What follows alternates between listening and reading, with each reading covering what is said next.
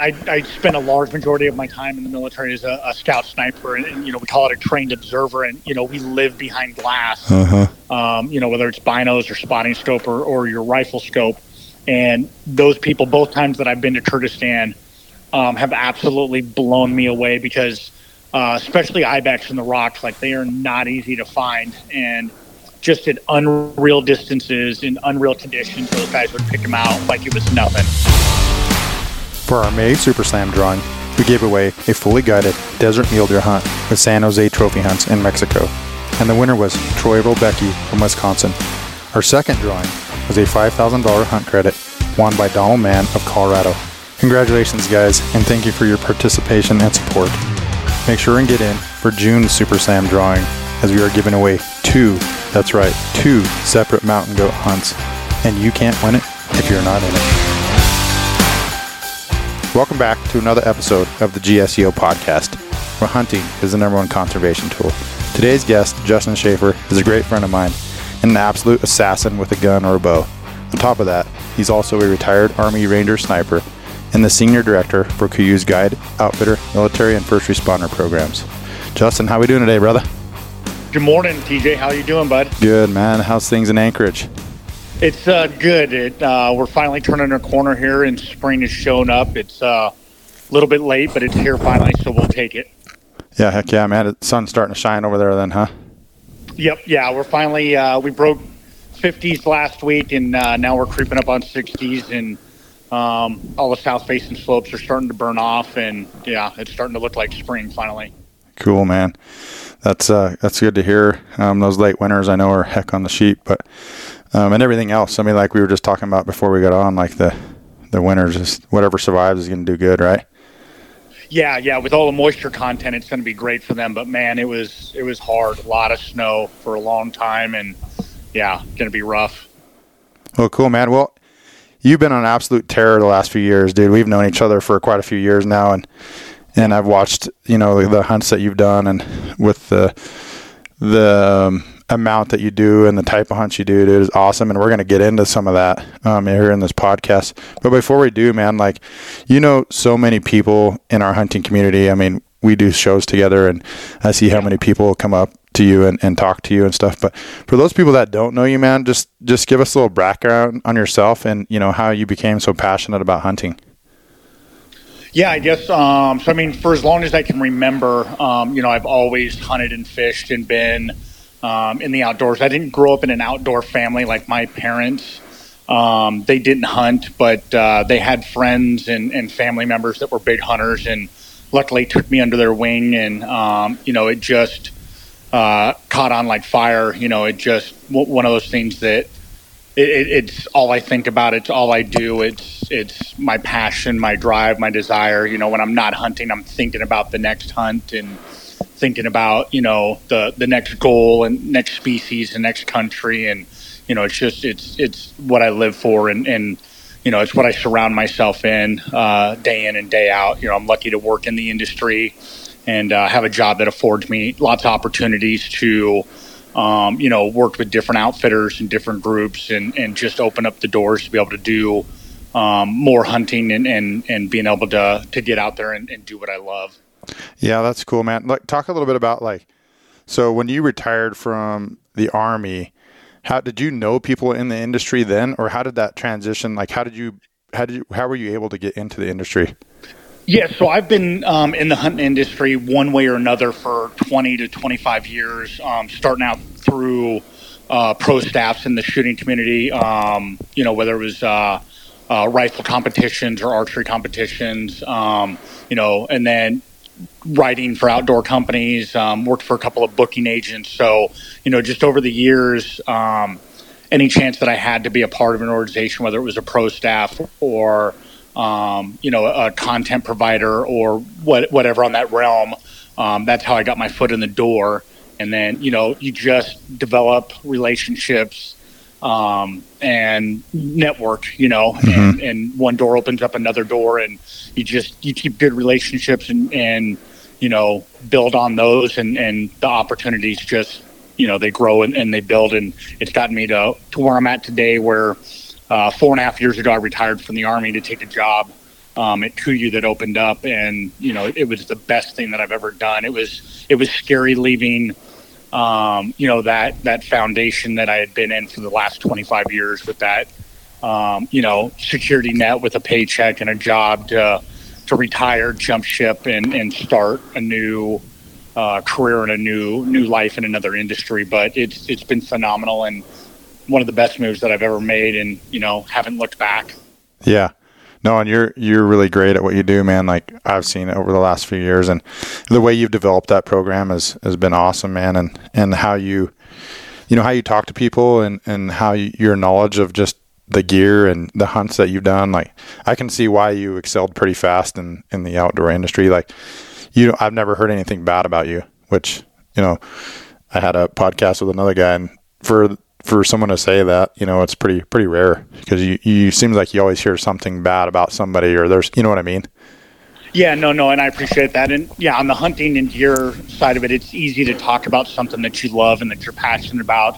And then, I've just had a super lucky life with being surrounded with great friends, great people like you guys. And, it's easy. You just treat people how you want to be treated. So, when somebody asks a question, you do what you can to help them and answer that. And just, it's not a hard philosophy, not a hard concept to just treat people how you want to be treated. Mm-hmm. Yeah. And you haven't let a lot of your success go to your head. You know what I mean? Like, some people, they get big egos, and you're still a really humble guy. And it's just funny because you're like the selfie master. We always talk about that. Yeah. Like, everyone wants to take a selfie with Shaffer when you're at the show. So people, if you walk by the booth, make sure you get a picture with Justin Shaffer. Yeah, just trying to make it fun, keep things light, entertaining. Yeah. No, that's cool, man. So, who was the biggest? I know you just said you didn't grow up in a hunting family, but who influenced you the most, to get into hunting? Was it a friend? Was it, who was it? Yeah, there were two people that probably had the greatest impact on me in my early teens, and that was one of my dad's best friends, Charlie Harris, big time hunter, and he took me under his wing. And then my grandfather's best friend, Bob Hodges, another big time hunter who, went out of his way, taught me everything I know about archery, everything I know about long distance shooting.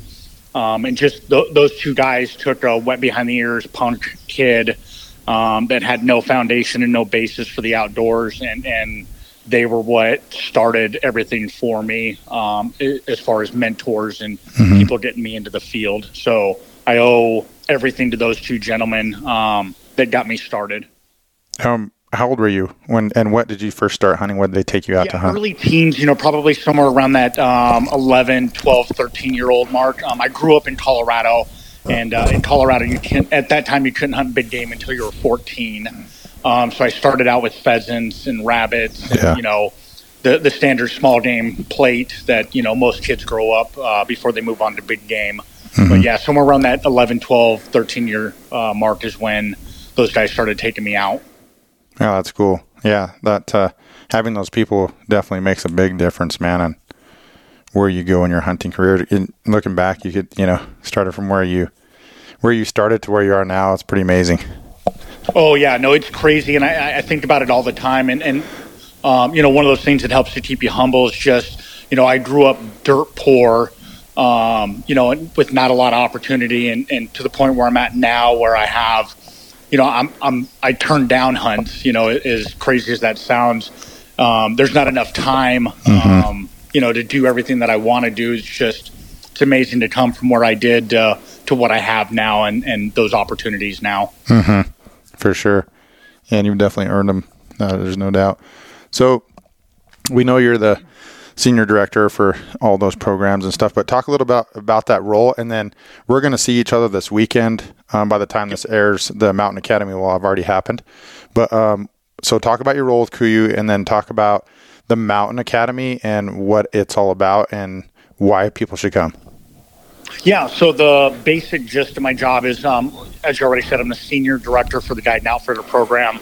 And underneath the Guide and Outfitter program falls the military and first responders program.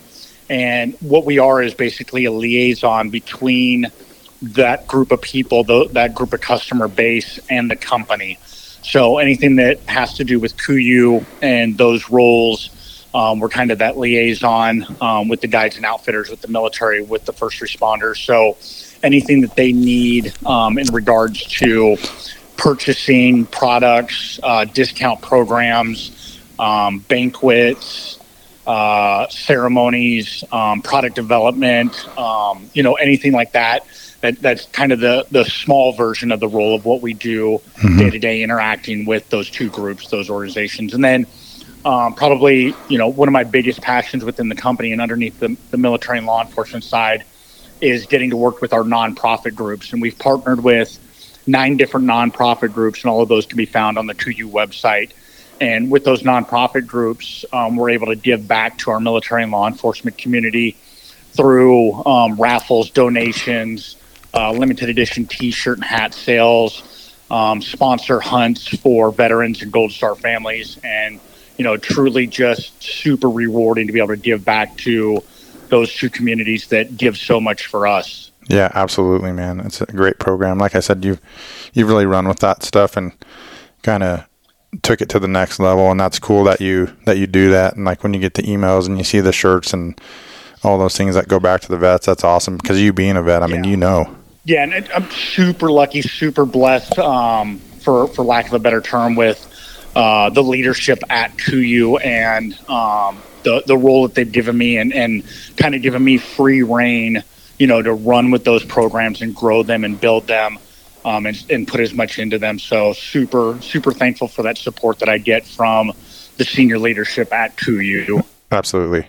They're just as big a part of it too, for sure. Yeah, no, for sure. And then, like you talked about with Mountain Academy, we got on May 20th, the Mountain Academy event is coming up. And that's nothing more than a big customer appreciation day where we want to thank and give back to our customers. We hadn't run it the last few years because of COVID and that shutting down things like it did for, pretty much the entire world. But we're back. It's going to be bigger than ever. We've got 4 guest speakers that are coming in. We've got a ton of industry partners that are going to be there to be vendors. Lots and lots and lots of great prizes and that are going to be raffled off. Free food, product giveaways. It's going to be a great big, one-day event where we're flying in the who's who of the industry to be a part of this. Yeah, and it's kind of grown from like the garage sale. That's what kind of started it, right? Like basically, yeah. It's just expanded over the years and grown. And gotten bigger and bigger, and this one will be by far the biggest that we've done. We're super excited about it. There's been a lot of moving parts and a lot of people involved and working hard. And the foundation of the entire event is to thank our customers and give back to our customers. Yeah, that's awesome, man, that you guys do that. And I'm sure that there will be a lot of people there. Like I remember going to the very first garage sale, and the line was like down the block, like, and then it was the first one, right? So all the gear was gone in like 30 minutes. Yeah. But yeah, it's cool that it's evolved, and I guess I didn't realize that this is the first one since all the COVID stuff, huh? Yeah, we hadn't done it. I know that we haven't done it the last 2 years for sure with all the COVID stuff. So yeah, looking forward to it. Super excited. Obviously, you're going to be there, and a ton of our buddies that we see on the show circuits and friends across the nation. So super excited about that event. Yeah, I'm looking forward to it. I know Andy's going to flip-flop. What's he doing, sheep legs? I think so. That's what I heard. Yeah. So, yeah, we're going to have a ton of food. Like I said, lots of raffles. We've had a ton of vendors step up, and we've got rifles that are being donated, optics that are being donated. Turkey hunt? Great stuff that's going to be raffled off. Yeah, there's a turkey hunt. It's going to be so much fun. Yeah, that's cool, man. Yeah, we'll Jason and I will be there and have a booth there. And yeah, thank you guys for like reaching out to us and letting us come down there. Obviously, sure. Like you know us, but I mean, thanks for letting GSCO be a part of that. Yeah, no brainer to have you guys involved in long time partnership with you guys. Obviously, something that we want to continue to build and grow with. Yeah, that's cool. I'm looking forward to it. Spending a couple days and some nice sunny weather will be nice. And yeah, it'll be warm for sure. Yep. And hopefully get to meet everybody and just see everybody again, because we haven't seen each other for a few months. So it'll be fun, man. Looking forward to it. Hey everyone, I wanted to tell you about an all-new amazing opportunity to help you complete your Super 10 milestone. This is a must if you're trying to achieve a Super 10. The name of it is called My 10. For just $25 per year as a My 10 member, you'll have an opportunity to win your choice of species from your remaining Super 10 list. My 10 members will also be eligible to win other predetermined hunt drawings throughout the year. Stay tuned for those. Go to slamquest.org to see all the rules and regulations regarding participation, and make sure you sign up today. Let's see, we're going to jump back into Alaska. And okay. You being a resident of Alaska, you obviously get a bunch of tags or whatever, like, and I know how many sheep you kill, but for like people that don't know, like, when did you move to Alaska and why did you move to Alaska, and like how many doll sheep have you taken there? Yeah, so 20 years ago, I was an instructor at the sniper school at Fort Benning, Georgia, and my time to leave was up. And I called my branch manager and said, what do we got available? Where can I go next? And there were two options, and it was Hawaii and Alaska. And obviously, we know which one I picked. Got up here, planned on doing, a 3-4 year tour, and then that 3 to 4 year tour was up. Applied for another tour. And basically just fell in love with the place, and I took every job within the military here that I could to stay in place until ultimately that I retired. So, And as you mentioned, sheep is my absolute passion. It's my favorite animal to hunt. August 10th is the date that's on the calendar, no matter what year it is. And that's the Doll Sheep opener, and that's the one that I look forward to the most. And over the years, I've been lucky enough. I've taken 9 doll sheep now, and 6 of those with my bow. Man. Yeah. That's amazing, dude. Yeah, super lucky to have the opportunity to be able to hunt sheep here over the counter every year, with the option and ability to put in for premium draw tags every year. And that's the great thing, especially you know yourself growing up in Colorado in the West. And playing that draw game, it's tough, but here in Alaska, we've got so many opportunities that you don't need to draw a tag ever, and you can hunt most all of the premium species up here year in and year out. So how does that, like, me not being a resident, I mean, obviously I've heard the stories. So what do they just send you guys tags, or how does that work? Like, what tags do you get? Yeah, so as a standard resident, you buy a resident hunting license. And then most all of your tags are free. You go online and you fill out the paperwork to get your harvest permits. And with the exception of a handful of them, like muskox, if you draw, and then some brown bear units, the rest of everything else is free. Oh, that's cool. So the only ones you really have to draw would be muskox for sure, right? Yeah, so, there are a couple of registration hunts within the state, but those opportunities are few and far between. Is that like the elk? Yeah, similar to that. So we've got some registration elk hunts. And for those that aren't familiar with a registration hunt, the state sets a quota, say 10 animals for a particular unit, a particular time frame. And once those 10 animals, or those 10 units, as they call it, are taken, then that hunt shuts down. So that hunt could be a day long, or it could be 6 months long based off the season and how many animals are harvested. So that's kind of another opportunity that we have here to hunt our registration hunts. Okay. Yeah, thanks for clearing that up, because I didn't really know that either. I mean, that's similar to what they tried to do in Wyoming with the whole grizzly thing, but never happened. But yeah, so talk about, like, which mountain ranges have you hunted sheep in, and, like, talk about the difference in the terrain on those ranges that you've seen. Yeah, so to date, I've hunted the Chugach Mountains, the Talkeetna Mountains. I've hunted the Brooks Range, and I've hunted the Wrangles. Those are the 4 mountain ranges that I've hunted in. And the Brooks are probably, if you had to pick one to say that it's the easiest, talking relative to mountain hunting, the Brooks Range is probably the easiest. They're not quite the steepness or the elevation as the other 3 mountain ranges that I've hunted. Wrangles, the Talkeetnas, and the Chugach,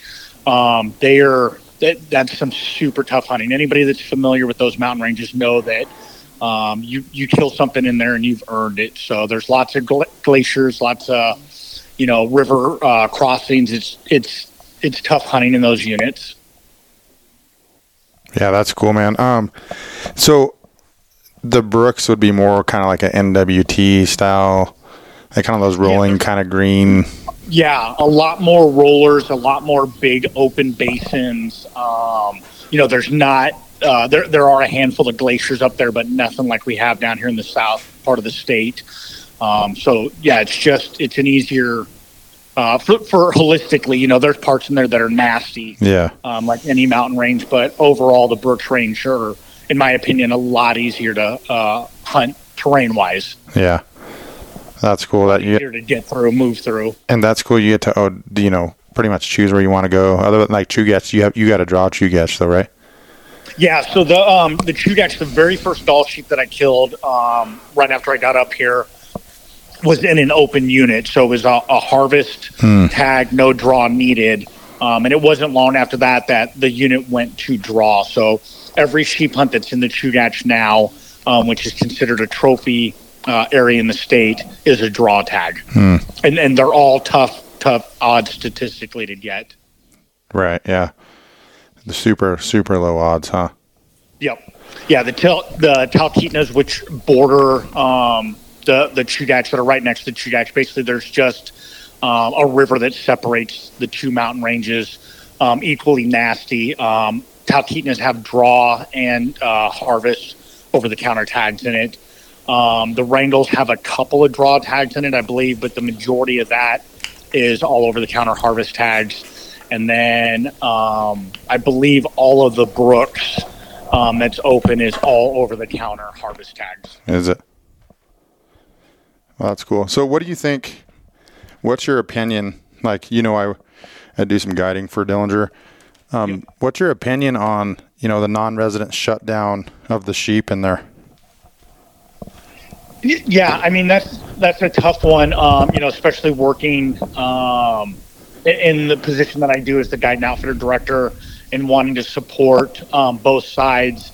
And, in the end, something had to be done. I don't feel like that was the right step to take to just limit non-resident pressure, because when you look at it holistically, those are, those numbers are so low anyways. Yeah. Those are single digit type impact on it, where there needs to be something bigger, a bigger plan overall in regards to sheep conservation within the state, not just in the Alaska range, which has been hammered the last 3 to 4 years, but all of our mountain ranges that hold sheep up here. There needs to be a bigger, better plan that's less reactive, in my opinion, and before it's too late, because the last 4 winters have really been hard on our sheep population. Yeah, and it sounds like, just like we were talking before, like this is another winter that could possibly, impact it even more, right? Yeah, there's absolutely no doubt. So I know here in Anchorage, I believe we hit the 6th largest snowfall on record. The snow came early, and it lasted late. Yeah. We had a lot of big snow storms in March, when those sheep and other animal populations are maxed out after going through the rut and then going through the winter, and they're surviving on literally nothing, and to get hammered with those late big heavy wet snowfalls and then the lower temps, it's just tough on those animal populations, sheep in particular. Yeah. And I mean, and to go back to the shutting it down, like I get it. Like for me, like personally, I think if you're going to shut it down, I think shut it down for everybody. Yeah, like I said, when you just alienate the non-residents only there, those are such small numbers holistically that, and realistically, you hate to say it and you hate to take away opportunity from anybody, but like you said, realistically, it should be shut down across the board. Yeah, I mean, I don't disagree with, because I mean, I've been up there the last few years and just watched the sheep population just go down. I mean, oh yeah. We went from 12 hunters to 6 in the last couple of years, And And that's been one of the great things that I don't think has been highlighted, or the general public doesn't realize or understand is like these outfitters up here. A lot of them, like, this is their livelihood. This is their bread and butter. This is what they do for a living, and they're truly passionate about what they do and truly passionate about conservation. And a lot of these outfitters over the last 3 to 4 years took it upon themselves, seeing the sheep numbers decline, to reduce their own quota, to take money out of their pocket, one, not only for the sheep, but two, for their clients, to provide them, a hunt where they actually had an opportunity. So absolutely, a lot of great outfitters out there that reduce their own tag numbers, reduce their own hunts, trying to build back that sheep population and then provide their clients with the hunt that they were paying for. For sure. Yeah, I mean, you don't want to take somebody on a 10-day camping trip, Yeah, exactly. So if you don't have the sheep, then, it's good on some of the outfitters I know that canceled people that, were coming and was like, hey, don't even waste your time because we haven't even seen a legal ram. Yeah, no, those outfitters that fly and scout those areas and live in them, there were a lot of people that, were heartbroken to get those phone calls. But, good on the outfitters to call those guys and say, look, man, you can come. But like you said, it's going to be a 10-day camping trip. Mm-hmm. For sure. Yeah, well, that's interesting to get, an Alaskan resident and you be my friend, like your honest opinion on what you think about that. Yep. So that was one of the questions that I really wanted to ask you. So what's that? It's tough all the way around. I know. For everybody. I know it is, man. It's really tough, financially for those guys, and it's tough for, guys that were booked. I mean, obviously they got their money back, but still, they've been planning and dreaming for however many years that, hey man, I'm going to Alaska. Like that was my dream to go Dall sheep hunting. And then all of a sudden you can't, but you also, it's brutal. You also don't want to come up there like we talked about and, just camp. Like if you're not seeing any rams, like everybody has an expectation of how the hunt is going to go in their mind. And then when they get there, it's totally different, Yep. So, yeah, I don't know what can be done about, the conservation efforts on that stuff. But I agree, like something big has to happen. Yeah, no, 100%. So, I know we've talked before, like I think that like probably within the next 5 or 10 years, like Dall sheep will be, probably the hardest one to get. I mean, honestly. Yeah, and the prices on them for outfitted hunts have, gone up drastically, and with the reduction in available hunts, they're going to continue to go up. They're going to climb fast. It's amazing, what they were 5 years ago to what the cost of a Dall sheep hunt in Alaska or Canada is now. Yeah, for sure. Yeah, it ended up being like stone. And so now that we're talking about stone, I know, and I don't know if you want me to say this or not, but I mean, you have a stone sheep you hunt book for this year, and that's going to be your Grand Slam sheep, and I'm so excited for you to be able to do that, man. So talk about what you're doing to try to get prepared for that hunt, and go over kind of what gear and stuff you're going to be taking for anybody that's got a stone sheep hunt, booked and is looking forward to their trip. Maybe you can give them a couple pointers on this. Yeah, so super, super excited. This is my Slam Ram. Again, talking about where, I came from growing up dirt poor to where I'm at now with the opportunities. Like this is one of those bucket list, top tier dream hunts that I never thought, that I'd have the opportunity for. Always hoped and dreamed, but, realistically with what those cost and the availability to be able to hunt them, I never thought that it was going to happen. And a good friend of mine, Josh Harris, hunted with the outfitter that I'm going with and helped get this set up for me. And, realistically, if it wasn't for him and the support that I get from Kuiu, that, this hunt never would have happened. So August 1st, I'm heading to Spotsy River in northern BC to hunt stone sheep and hopefully finish my slam. That's the last of the fourth North American sheep that I need to complete that slam. And so fingers crossed that, I get the opportunity. And with that, there's two things that I always try and tell people when they ask me, what should I do or what can I do to prepare for a sheep hunt or a mountain hunt or this long time dream hunt. And you got to control the things that you have the ability to control, because you can't control populations and weather and flight delays and things like that. So you got to take into account what you can control. And for me, that's your physical ability. So for me, you want to be in the best possible shape you can be in. And you don't need to be a 2-a-day gym rat or a professional athlete to be a mountain hunter. But the better shape you're in, the easier the hunt's going to be for you. You're not going to suffer. You're not going to be miserable. 100%. Because you've put your lungs in your legs and gotten in shape and done what you need to do to be physically prepared for that. And for me, I work out 5 to 6 times a week. I eat super healthy, very clean, and I'm just dedicated and regimented with that goal and mindset of being in the best shape I can when I get to that hunt. Mm-hmm. And then the second part that I tell everybody is buy the best possible gear you can afford, from your boots to your clothing to your rifle or your bow, your optics. Mm-hmm. And you don't have to own Swarovski and have a custom gun, again, to be able to do all of that. But, the better the stuff that you have, the more, it opens up the possibility to be able to successfully use that equipment to your success. And, again, there have been hundreds and thousands of guys that have killed stone sheep wearing blue jeans and a flannel shirt. Mm-hmm. But it's all about, being comfortable and being able to stick it out in that environment. And if you can make yourself lighter and warmer and faster and have the means to do that, why wouldn't you? So, yeah. If you can control your physical ability and then control the gear that you take on that hunt, then, that's the two things that you should be concentrating on. Yeah, that's good advice. And I mean, honestly, you just spent all that money on that hunt. Like, what's another couple grand in gear or optics or, gear like that that's going to, for sure. You know what I mean? Like, trust me, like when you're on that mountain, you're gonna be like, man, I wish I would have bought that jacket. Well, yeah, for sure, because now you're freezing. Yeah, you get away with jeans and a flannel, but wouldn't you much rather have a set of, ultralight high-tech attack pants and a Super Down Pro jacket, when that wind's blowing, or, having the best rain gear when it's pouring down. So. Yeah. And so, man, you're hunting with an awesome outfitter. I've hunted with them before when they were Collingwoods, and they're great, and they have great areas. And I think those are, you use horses a lot on that, right?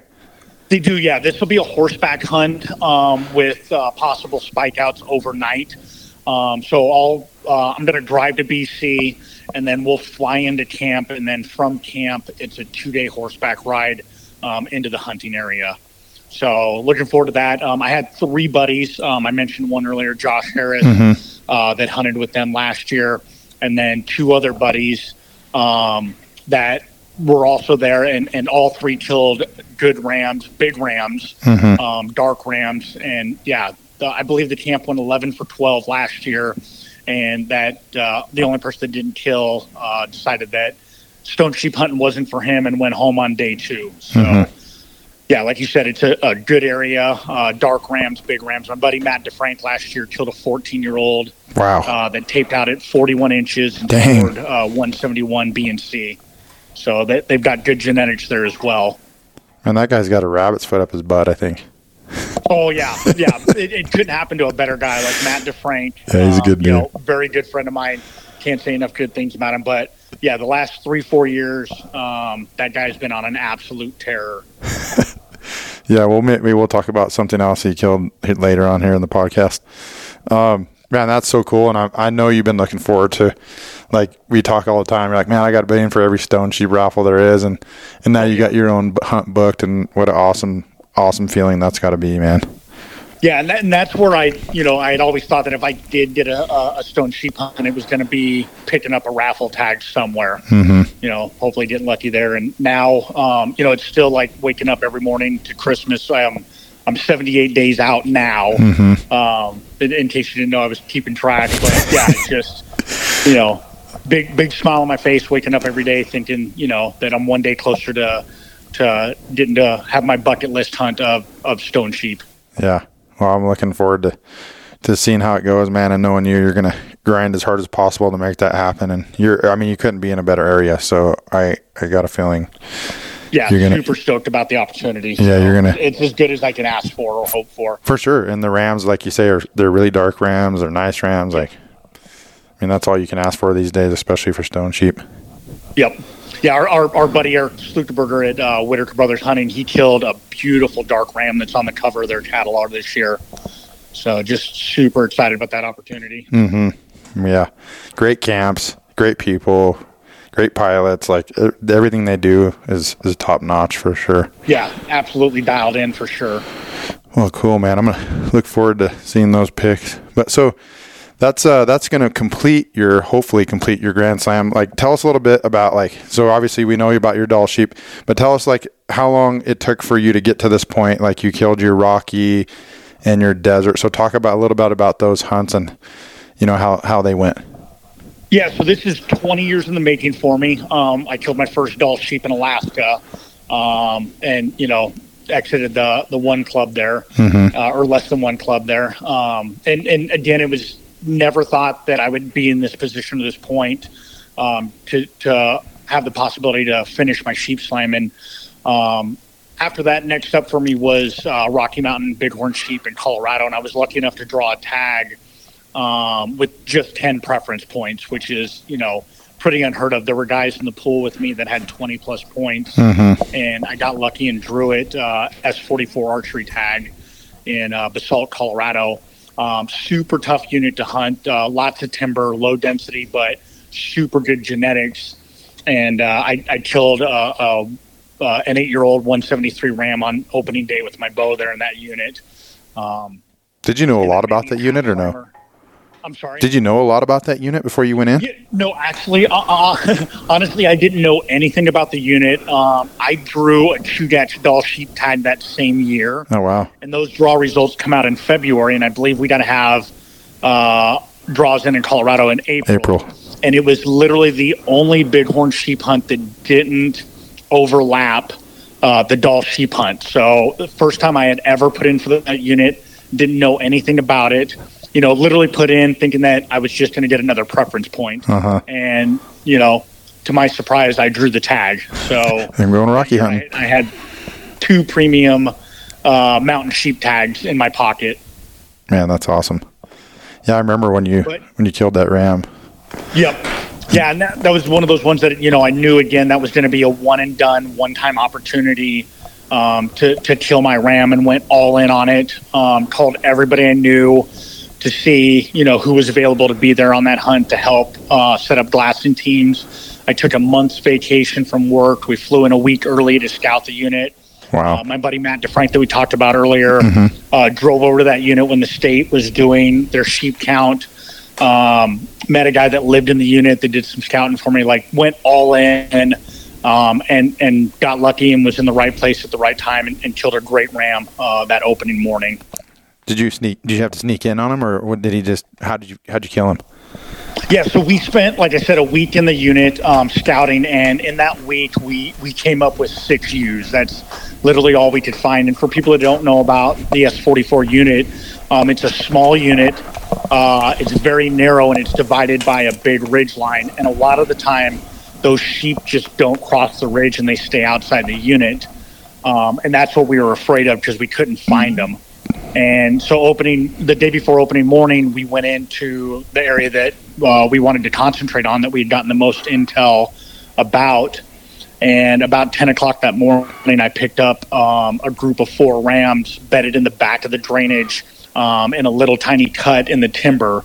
And I put a stock on them. I got to within 50 yards, and the wind switched and blew them out. And luckily, I was able to pick them back up later that day, and made probably the toughest stock I've ever done in an avalanche shoot. Really? And got back on the rams, and I killed my ram at 21 yards, shooting straight downhill. And he was the 3rd biggest in the group. So there was a group of 4 rams. There were 2 absolute tanks that we believe were plus 180. Wow. The ram I killed, it was 173, and then a half curl ram. And to be honest with you, he was the only ram that I could see at the time, and I did not hesitate to take the shot when I got it. Like an absolute dream ram. I didn't need to kill a 180 on that hunt to be successful. And I have 0 regrets shooting the ram that I did. And for me, it's probably still the highlight, number 1 animal of everything that I've been lucky enough to hunt and take. my home state of Colorado. My best friend was there. My brother was there. And in the end, I think that we had 14 different guys that had rotated into camp between scouting and the hunting. And that just tells you how special a bighorn sheep tag is. Absolutely. That many people show up. I had, people drive in from Utah. I had buddies fly in from Alaska. We had that entire mountain covered. Yeah. Yeah. I mean, you draw, it's almost a once in a lifetime for most people, I'll say. You know what I mean? And, everybody wants to chip in. It's like, I want to help. I mean, because, those tags are so rare. It's, it's your buddy's sheep hunt as well as your sheep hunt. You're just the one that's pulling the trigger. You know what I mean? Oh yeah, for sure. And I was absolutely blown away. I know that I have great friends and that, they're stand-up, top-notch guys, but absolutely blown away with the generosity of my friends that were on that hunt with their time, their energy, their money, that what they put into it just like it was their own tag.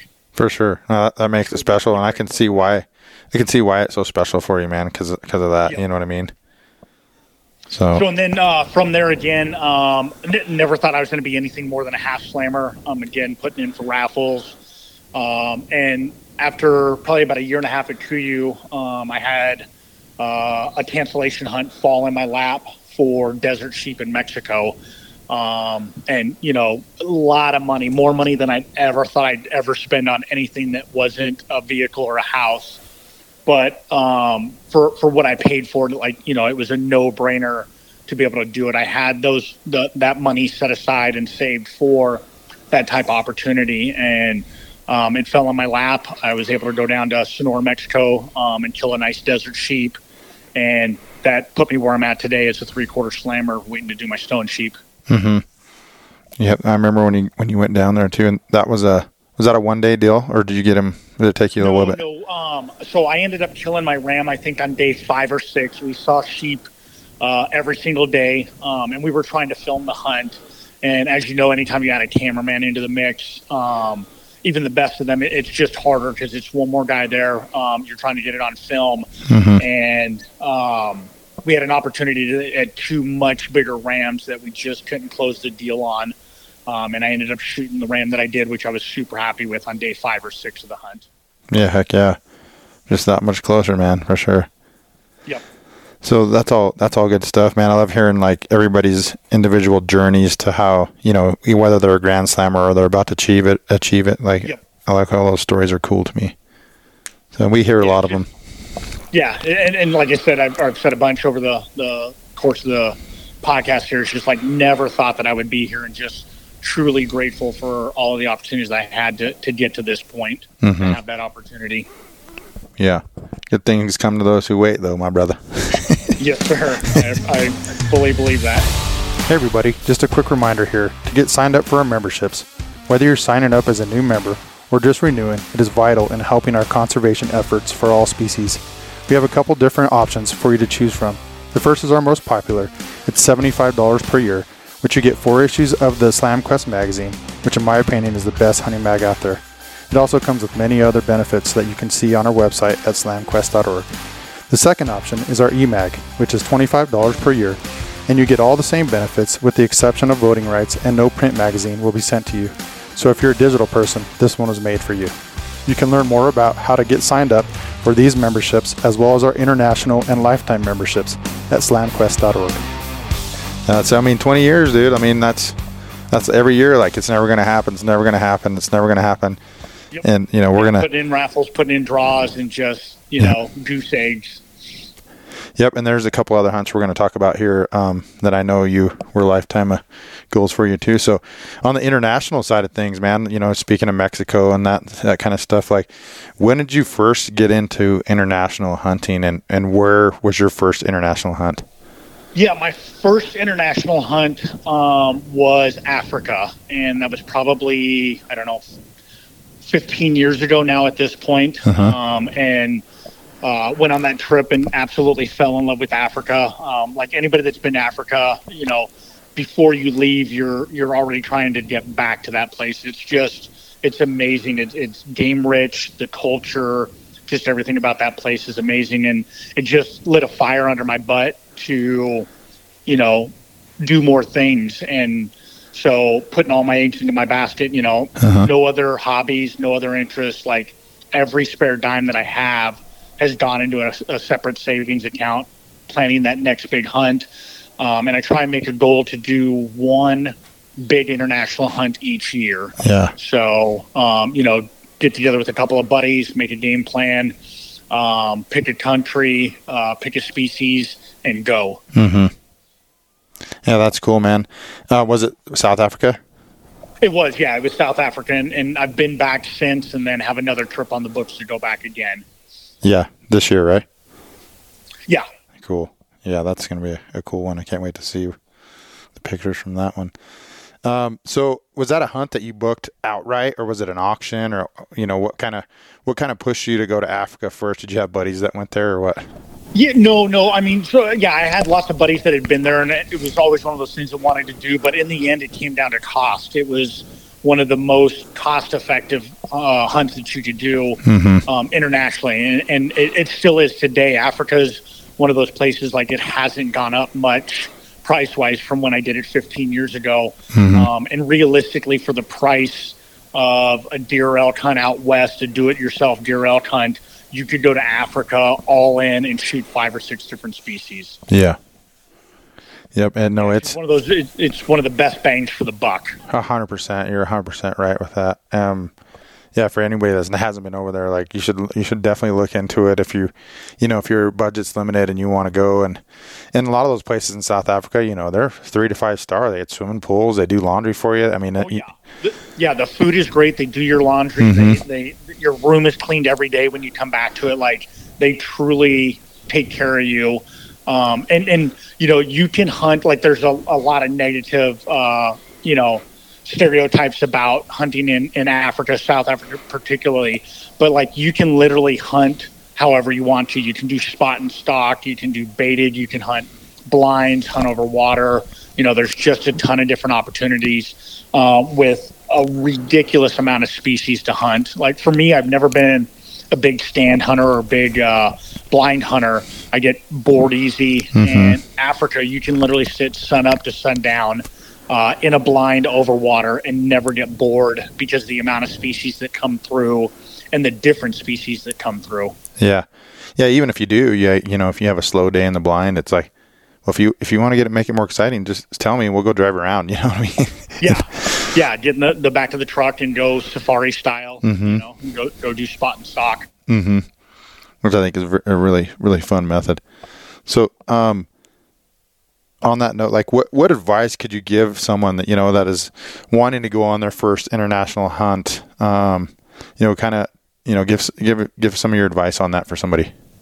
Yeah, the number one thing I would tell people is not to be afraid of international travel. Like, you see so much negative stuff in the news and on the internet, but every country that I've been to, and I've been to a pile of them, I've never not felt safe, and I've never not been welcomed. I've never had a single incident, and I've been all over the world to a ton of different places, and it's just, don't be afraid to go, and then don't think that it's out of reach. Yeah.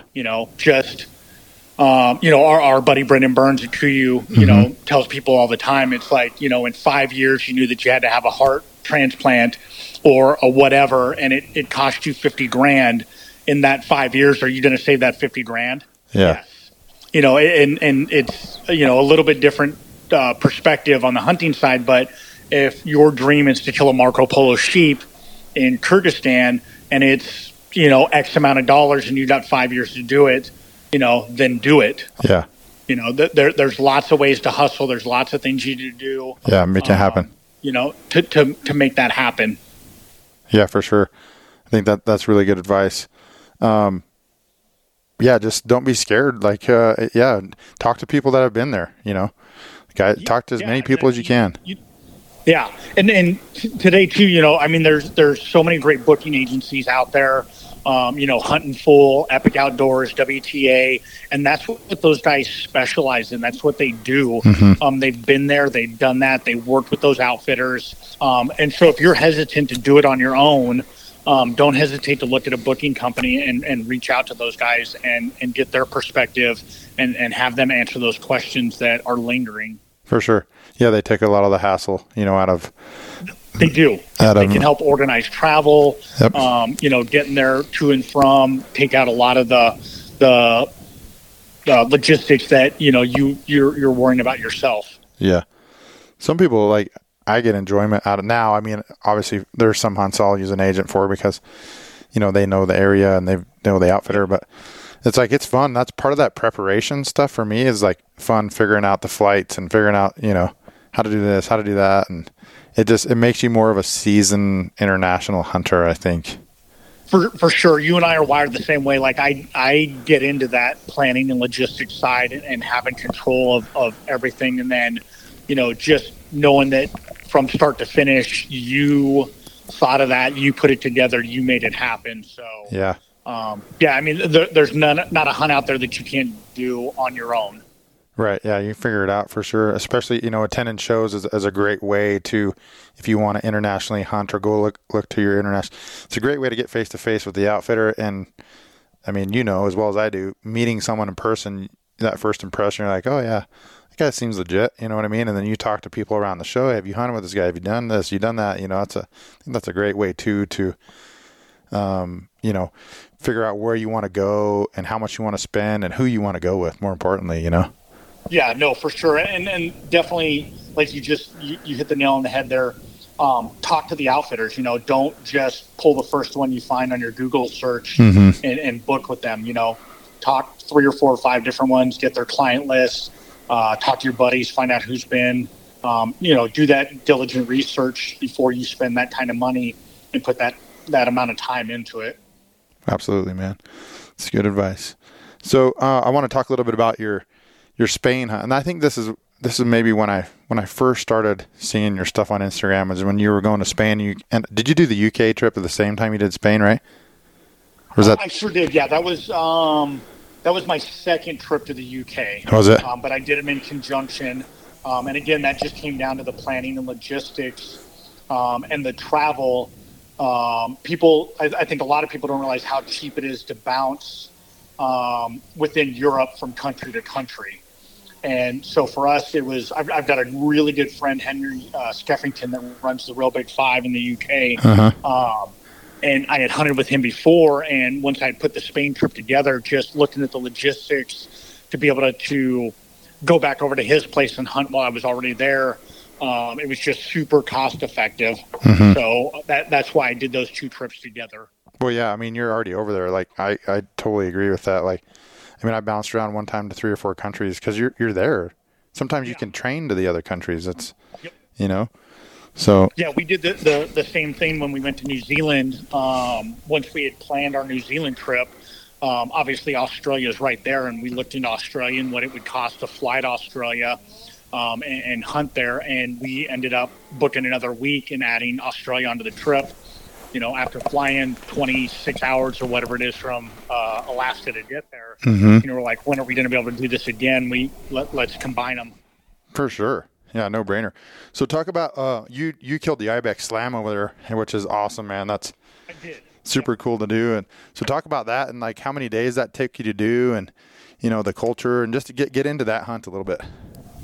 Yeah, for those that don't know, there's 4 different species of ibex in Spain, and like sheep, I'm an ibex nut. They're just one of the coolest animals on the planet, and every opportunity I get to hunt them, I do. So, again, looking at Spain as a one and done type of thing, cost effective to get there, have the opportunity to hunt. I did all 4 species while I was there, and that was a little over, I think it was 14 days total is what I was in country for, and we flew into, I believe it was Madrid first, and we hunted Basete Ibex. And then from there, we jumped in a vehicle. We bounced to 4 different mountain ranges across the entire country of Spain. All 4 different species live in 4 different mountain ranges. And over the course of that 2 weeks, basically 3 hunt days per species is kind of what it was, plus the travel. And in the end, got lucky and was able to take all 4 in that one trip. Which one was your favorite? Basete or Gritos by far. Yeah. The country that they lived in, and then just that darker hide and the horn configuration on them. And they're bigger bodied too compared to the Rondas and the Sierras down there. But yeah, Basete and Gritos were by far. So terrain wise, I think the Gritos was the coolest. Big rolling rocks, just super cool country. It was really, really pretty. Yeah, lots of ibex too, huh? Yeah. And then for anybody that's never been to Spain, like that place is absolutely amazing. The food, the culture, the people, like it's a whole different world and one of those places that everybody should experience, whether you're going there to hunt or not. Yeah. And it's a relatively small country. You can literally drive across it in 6-7 hours, Yeah. Yeah. I mean, that, like I said, we flew into, I believe it was Madrid. And then from there we jumped in a van and we drove, across the entire country to those 4 different mountain ranges to hunt. Yeah. Staying in nice hotels, eating all the nice food. Their food is ridiculous. Yeah. Like those people know how to cook and know how to eat over there. Yeah. The only thing is they eat so late. They do. No, that's one thing to get used to. Like, it's not uncommon for them to eat dinner at 10 o'clock at night. Yeah. Yeah. You're like, what the heck? Now we're eating a full blown 5-course meal at 10 o'clock at night. Yeah. And they've got no shortage of courses. Like those people can eat. The food just keeps coming. Yeah, that's good stuff, man. And they're doing that all 4 at once. That's awesome, man. Like that's a dream for a lot of people and a good way for a lot of people just to go over and get it done. You got any ambition to go get the other 3 that are there, the 2 chamois and the goat on the island? Yeah, no, I mean, I'm one of those guys that wants to hunt everything everywhere, and in the end, it just comes down to dollars and time. So, but yeah, no, people ask me, you want to hunt that? I'm like, yes. You want to hunt that? Yes, but the bucket list is huge, and there's just other animals that take priority over them. Yeah, for sure. So, and then from there, you went to the UK. So talk about that. That's a really unique hunt. I mean, I've hunted over there too, but tell us about what you did over there and what you thought about that hunt. Yeah, I think the UK is one of those underappreciated, unknown places. It doesn't get a lot of screen time. Like you don't ever hear anybody talking about hunting the UK, and they've got a ton of different species over there to hunt, and some that are super, super unique. The 2 that jump out are the Chinese water deer and the muntjac. Yep. And for anybody that doesn't know what those are, they're worth your time to Google search. Both those species have fangs. Yeah. The Chinese water deer is the oldest living deer species on the planet, and I believe the muntjac is the second. And yeah, they look like critters from another world. Look like little aliens with their teeth, but it's a super cool opportunity to go and hunt a bunch of different species at a fraction of the cost that you'd hunt a lot of other places. Like bang for the buck, the UK is one of the best out there for what you get. And again, you're staying in nice lodging, you're eating great meals, and then you're hunting species that you can't get anywhere else in the world. Yeah, no, you got to go there for the water deer and that muntjac. I mean, I think I don't know if there is. Oh, there's muntjac in Nepal. There's only other place I think where you can get muntjac. Yeah, and the opportunity to hunt them in Nepal is super, super rare. Yeah, as you know. But yeah, and there's lots of other, probably the first one that jumps out in the UK is red stag, and probably roe deer. They've got fallow deer. I mean, there's lots of different opportunities. They're known for their bird hunting with their pheasants and driven shoots. And then, just the culture, again, like Spain, there's a lot of neat architecture, a lot of castles. London for a tourist spot is obviously a no-brainer. It's just a super cool place. And again, super safe and always welcomed. Yeah, when we did that, we started in Ireland and then we took a ferry over to England. So that was kind of a unique deal that people can look into too, is, taking that ferry ride. So yeah, it just adds one more aspect to the travel and to the experience in the country. For sure. And that's another place where you can bounce from Ireland to England to Scotland, and you can hunt, say you want to hunt roe deer in Scotland, but then you want to do the muntjac in the UK, then you go to Ireland for some of the different species there. Like, all super easy to do, super accessible, like, in a few amount of days, right? One thing that I didn't touch on is that those are the type of hunts that anybody can do, no matter what your physical capabilities are. For sure. Yeah, a lot of those, like even, I don't know how you hunted yours, but like I know when I hunted Munt Jack over there, it was like a lot of stand stuff and, you're just sitting there waiting. Yeah, we hunted stands on the edge of agriculture fields. Yeah, super good marksmanship on those things because they are tiny, huh? Yeah, they are little bitty things, that's for sure. Not much to them. No, you're like, there it is. And I mean, it's there for a second and then it's gone. So, yeah, they seem to never stop moving. Yeah. That's cool, man. I like those unique hunts like that. And for, people looking for something outside of the box, I think those kind of places are super, super cool to go to. Yeah, for sure. And just like Africa, like I've been to the UK twice. I went there the first time and had an absolute blast, and then had the opportunity to go back and take my brother. And now I'm already planning a third trip back with Henry. Myself and Matt DeFrank, we're looking at taking our kids back over with us just to share that hunt and that opportunity because it is so much fun. Yeah, for sure. For sure. Well, it's a great opportunity too. All right, man. So this one I've been saving kind of for last, your Kyrgyzstan hunt. I know that was chasing Marco Polo was a lifelong dream. And for people like, you can watch this film, and I think it's on Kuiu's YouTube channel, right? Yeah, it sure is. Yep. So you can watch this film on Kuiu's YouTube channel, but I want Justin to talk about like what this hunt meant to him and just like get into the logistics of it and the planning of it and, whether or not you were out horses and what, just like somebody that was looking to book a Marco Polo hunt in Kyrgyzstan, like tell them what they can expect to see. Yeah, for sure. So again, like I've talked about a bunch on here, it's another one of those top tier bucket list dream hunts that I never thought was going to come true. So originally I booked a mid-Asian ibex hunt in Kyrgyzstan. And for anybody that's looking to do like a super cool international premier species hunt, mid-Asian ibex is the best bang for the buck for that. So there's a lot of opportunity in multiple countries. They're very affordable when it comes to a mountain species hunt like that for an international species. So anyways, had that hunt coming up, and it got kicked back a year because of COVID. Due to travel restrictions. And when the hunt was coming back around, I had booked through my buddy Henry Skeffington, and he called me up and said, hey, they've got an extra Marco Polo permit. Nobody was traveling at that time. Everybody was still afraid to go. And we were set and ready to go. And another one of those opportunities that just fell in my lap at a price that was too good to pass.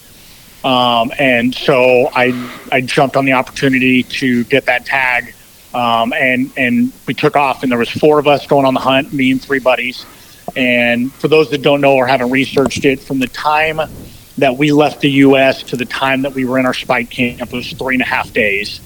It included, all the air travel, and then somewhere around a 10 to 12 hour van ride that turned into a Jeep ride to the first base camp, and then from there we got on horseback, and we traveled 8 hours on horseback through knee-deep snow to get to our spike camp, and it was a lot of travel and a lot of logistics. And absolutely worn out. But when we got there, like it was kids at Christmas morning, open up the presents under the tree, just chomping at the bit, knowing that you were in the country that held Marco Polo and ibex. And just, if you jump on the YouTube and look at the film, like you can see the terrain that we're in. It looks like it's straight out of a movie theater, or off a postcard. Big towering peaks, snow, big river valley. Like it was just beautiful. And I've never been, with the exception of Africa, but when you talk about mountain hunts, like I've never been in a more target-rich environment. I'm used to sheep hunting here in Alaska and in the lower 48, where you can go 10 days to find one legal ram or one good mountain goat. And there, it seemed like every drainage we rode up or glassed held sheep and ibex and held big species, big numbers. It was an absolutely amazing place. The outfitters there, the people that we hunted with, like it's amazing how well those guys can glass. Like, I think of myself as a really good glasser, top-notch optics. And you look next to you, and your guide's got a set of World War II 8x32 binoculars, and he'll outglass you 100 to 1. And that's something for you to say, dude. Like, being from the military, like, like that's what you did for a living, you know? Yeah. I mean, I spent a large majority of my time in the military as a scout sniper, and we call it a trained observer, and we live behind glass. Whether it's binos or spotting scope or your rifle scope. And those people, both times that I've been to Kurdistan, have absolutely blown me away because, especially ibex in the rocks, like, they are not easy to find. And just at unreal distances, in unreal conditions, those guys would pick them out like it was nothing. Yeah. Using just garbage, old school optics. Yeah, that's crazy. And a lot of time, the naked eye, like, oh, there they are. Like, what? And then they pull up their binoculars, like, yep. Oh, yeah. Big one. So many times you're riding on horseback and they just stop and point, 3 mountains or 6 ridges over. And, you pull your binos up and you struggle to find them. They got to talk you onto it, and they pick it up naked eye, riding, smoking a cigarette, just crazy. Yeah. So I got a question for you. How long did they tell you the car ride was? So I want to say that they said 6 to 8 hours. And of course. I know that I think we were there 10 plus hours, and then coming back, we had a really slow driver, and most of the drive was at night, and it took us 14 hours to leave camp to get to our hotel. Oh man, that's like the classic Asian move too. It's like, 6 hours, like 12 hours later, like what? 6 hours? Yeah, right. Yep. Oh, that's cool, man. I know that was a trip of a lifetime for you. And I remember you telling me the story, but tell everybody else about the ram when it came down to killing the ram, and like what happened after that.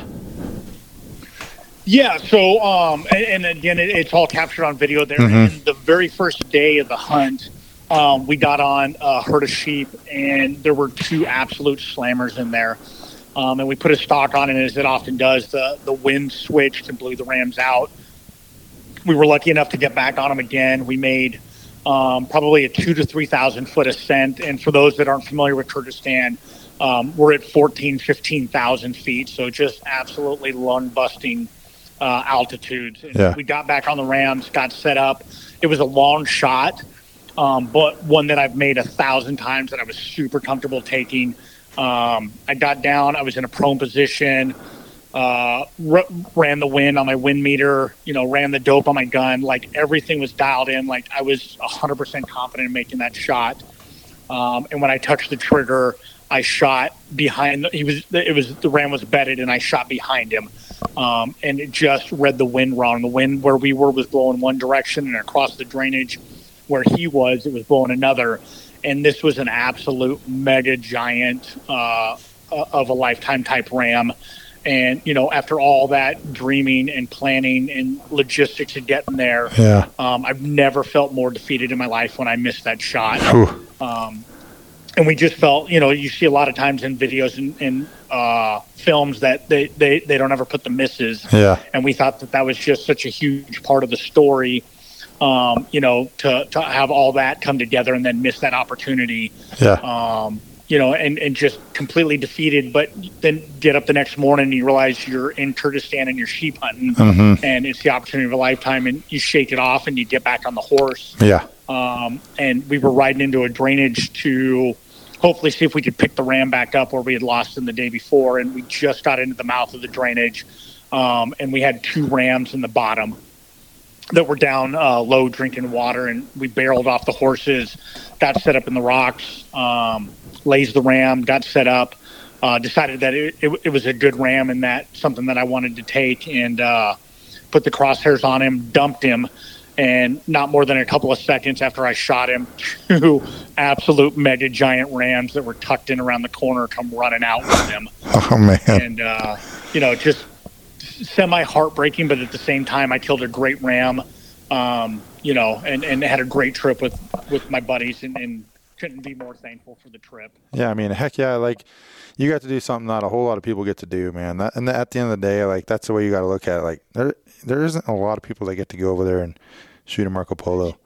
No, for sure. And it was just like the Bighorn Ram, where I knew that there were two other rams that were bigger that were right there. And I was happy taking what I had the opportunity to take. And it was the same thing when I killed that ram. Obviously 1,000 times over, I would want to shoot one of those two giants that were with him that you see on film come running out and stop, look at us. But in the end, just truly blessed and super stoked to be able to fly to Kyrgyzstan, do that hunt with my friends, and then, check off a bucket list species like a Marco Polo. Yeah, absolutely. And like we said, like go check out the film and you'll see, how it all goes down over there in Kyrgyz. And I've never had the opportunity to hunt Kyrgyz. That's why, most people that go polo hunting, they go to Jeek, and that's why I wanted you to kind of tell your story about Kyrgyzstan and how it is over there to hunt those Marcos and those ibex there. It's different. Yeah, and we've talked about it a few times here now, but people hear a country with the Stan on the end of it, and they immediately talk about all the bad things that can happen and the fear and those questions that you always get, better than anybody is like, did you feel safe? Yeah. And, for most people don't know, Kyrgyzstan is one of those countries we've had a military presence in for probably 30 or 40 years. We've got a giant Air Force base. They're an ally of ours. Yep. Super friendly country. Everybody we talked to, everywhere we went there, we're super friendly and welcoming, and, one of those countries that you should not be afraid of to travel to. For sure. And so one of the questions I have for you is, like, now that you've done it, like if you had to go back, would you change anything or would you do anything different on that hunt? Yeah. So I think hindsight being 2020, I wouldn't feel the pressure of getting the hunt done and then getting the hunt done on film as well. Yeah. I think that I would just take more time to enjoy the hunt, and then just, be a little bit more picky, knowing that I had that opportunity. Like I said, I hunt Alaska for sheep every year, and you go 10 days to hope to get, one opportunity. Uh-huh. And so when you see that first good ram pop out, and you're afraid of not having another opportunity, that's what I would take going back into that hunt, is knowing that, the opportunity is going to be there, and just enjoy the experience and not put that pressure on you. Yeah. Did that's excellent advice for people. And did your guide, did he speak any English? Yeah, no. So we did have a game official from the country that goes with you, and that's part of their conservation program with the Marco Polos. And he spoke a little bit of English, but it's a lot of hand signals and a lot of drawing in the dirt and drawing in the snow. But yeah, definitely a language barrier. In base camp, there were a couple of guys that spoke really good English that were able to give us the gist of what was going on before the hunt and then after the hunt. But once we were in the field, the native guides there that live in that area, just a handful of English words. Yeah, and I think and I think that, for someone listening to this, know what you're looking at. Like, because of that language barrier, a lot of these guys are going to tell you to shoot, like you said, you know what I mean? So know what you want out of your ram. Like, if it looks good to you, who cares about the inches? Like, know 100% what you're looking at, because they're going to try to tell you to shoot because they want you to shoot. But if it's not something that you want to pull the trigger on, then don't be afraid to not pull the trigger, because you're going to find more rams. There's going to be more sheep. Like you keep saying, it's not North America. There's more rams there than there are here, for sure. No, I was absolutely blown away by the population of sheep and ibex in that country. Mm-hmm. Like, just a ridiculous amount of animals. Yeah. Yeah, that's cool. I mean, the herd of ibex that my buddy Van Frank killed his out of, our last ibex on the trip, there was every bit of 250 ibex in there. Really? And and wow. When we had spotted these ibex every single day, and they were just in a position where we couldn't get to them, and then finally they moved into a position where we could get on them. And when they came over the ridgeline on us, van was set up ready to shoot, and he's like, which one? Because they're single file line, coming over the ridge line. Uh-huh. And I'm looking at them, and every one of them is giant. And I'm looking, and I'm looking, and I'm looking, and I'm just like, any of the first 11. And he's like, what?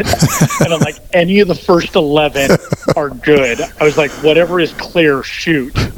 That's how many, there were. And it just, great trophy size and very healthy herd numbers. And that was the same thing for sheep. Like every mountain up there, every hilltop, every ridge held sheep and held good rams. Yeah. Do you remember what area were you in? The Narn area, or where were you? No, we were way down south. We were like on the map. We were less than 10 miles from the Chinese border. Oh, I gotcha. Like if we'd have went over the mountain range that we were hunting, it would have dropped down into China. That's awesome. Yeah, that's what a great hunt, dude. And just a totally different experience from Tajikistan, though. That's why I wanted to get your kind of perspective on that whole thing. For sure. Yeah, I've never been to Tajik. I've obviously talked to a lot of people that have, like yourself, and from everything that I've heard, it's a completely different experience. So, the from the horseback ride in to the animals, the camp, the country, just a different experience there. Yeah, for sure. Well, man, I'm not going to take up too much more of your time. I got a few more questions. I want to talk a little bit about your Mongolian hunt. Was that last year you did that? It was, last September. I did Mongolia. Yeah, so talk about that hunt. Like, you don't have to get too crazy about it, but tell us this, a little bit about, hunting both those ibex and how all that went. Yeah, again, so I had been to Mongolia several times with the military, and just one of those countries that I always wanted to go back and hunt. And again, being an ibex nut, they've got two different species of ibex there, the Gobi and the High Altai. And for those that haven't seen those, they're beautiful ibex. They got the big knobby horns, deep curls. They live in two different parts of the country there. One's up in the mountains and then one's in the lower desert region. And again, it's one of those international hunts that's more affordable, especially when you're comparing ibex to sheep. And so put that on the bucket list of stuff to do. Save the dollars, did our due diligence with outfitters, picked our outfitter, picked our dates, me and two buddies, and we went after it, and we flew over to Mongolia. And again, it's about 3 days of travel to and from. And one of those things that we haven't talked about that you can talk to is that, like, you gotta take yourself and put yourself on island time. Like, nobody is in a rush to do anything. Like, everything just happens slow. But anyways, we got out there, and again, another phenomenal hunt. Great accommodations. We stayed in yurts. We jeep hunted and backpack hunted, and just no shortage of species. The three of us all killed absolute giant ibex. My buddy Matt DeFrank that we talked about again. So we didn't mention it, but in Kyrgyzstan, Matt shot a 59-inch monster bull there. It was the biggest that had ever been taken out of that camp.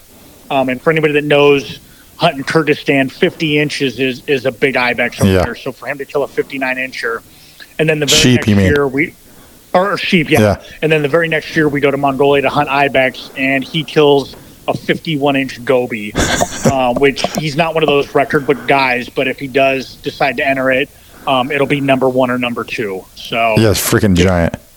Just ridiculous. And like I said, couldn't happen to a better guy. So, but yeah, Mongolia is one of those places, again, super safe. The culture, the people, the history, and then the species. Like, it's a must do. Mongolia is amazing. Yeah, of all the hunts you've done, that's the one I'm most jealous about right now, that I haven't done that. It's one of those ones that I'd love to go back and do again. Yeah. You hunted with Shakar on that, huh? No. We hunted with Mongol Tour on that one. Yeah. Yep.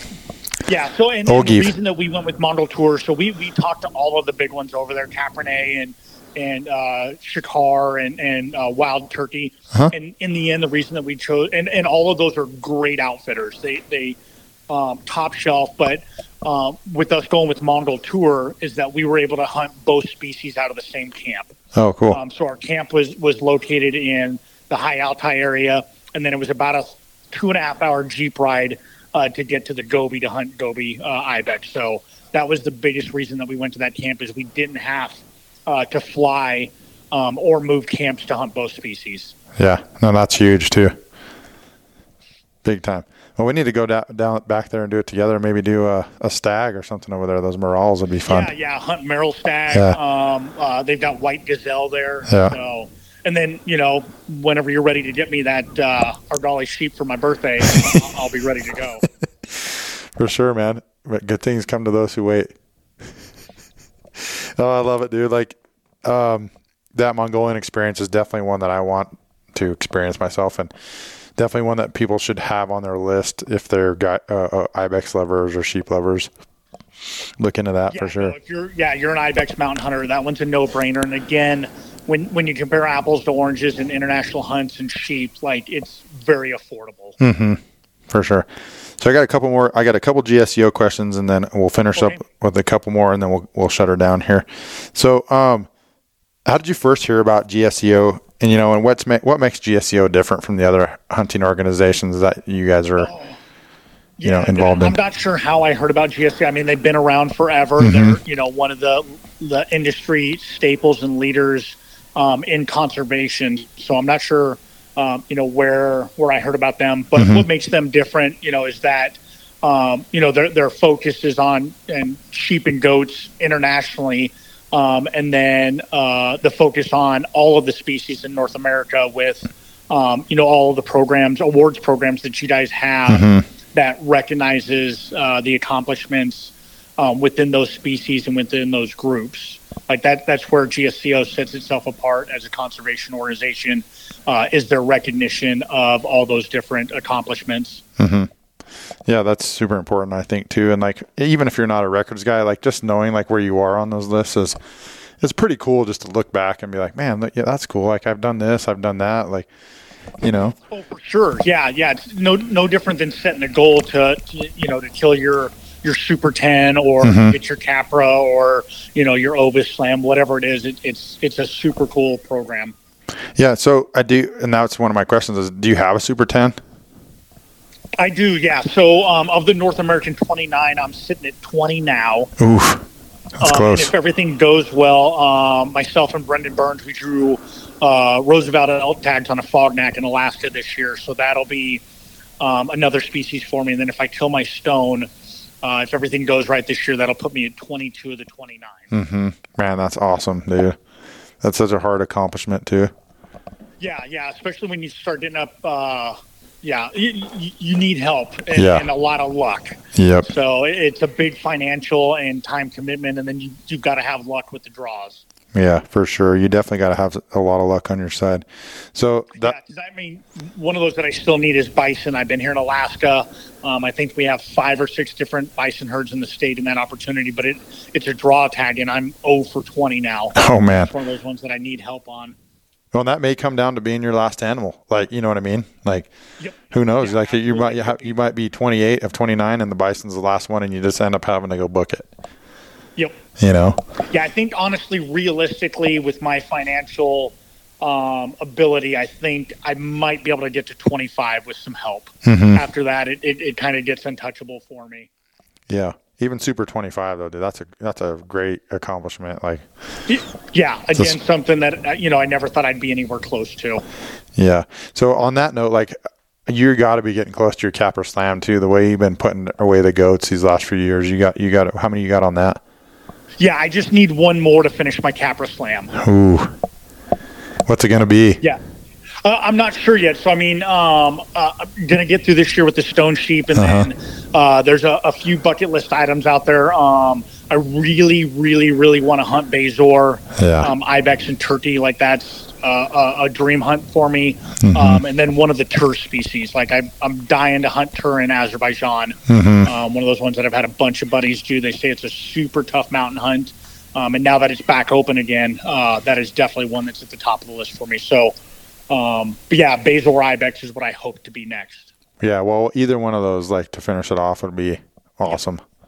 Yeah, for sure. Yeah, so you answered my next question. And the last question I have for you, man, is, I think I already know the answer, but what's the number one dream animal for you, if you could hunt any of them? Oh, yeah, that's a no-brainer for me. So stone sheep, it's always been a toss-up between stone sheep and then high Altai Argali. Mm-hmm. So now I've got the opportunity to hunt stone sheep. So high Altai Argali will sit at the top the bucket list and probably will remain there unless I get a lot of luck. Find me a sugar mama or sugar daddy, whoever's willing to pony up those dollars. But it doesn't matter. Altai Argali is the ultimate bucket list dream hunt for me. Yeah, well, that's cool, dude, and that's been 99% of everybody's answer. Yeah. Like, and it's a no-brainer. Like, if you've ever seen one, you know for sure. So they are the pinnacle of sheep, and sheep is the pinnacle species. So, yeah, it's a no-brainer. Yeah, well, cool, man. That's all interesting stuff, and I really appreciate you taking the time to come on. We've been planning this for a while, and anytime I get the chance to talk to you, man, I love to do it, and I look forward to seeing you this weekend. Yeah, no, I appreciate it, buddy. So your friendship means a lot to me.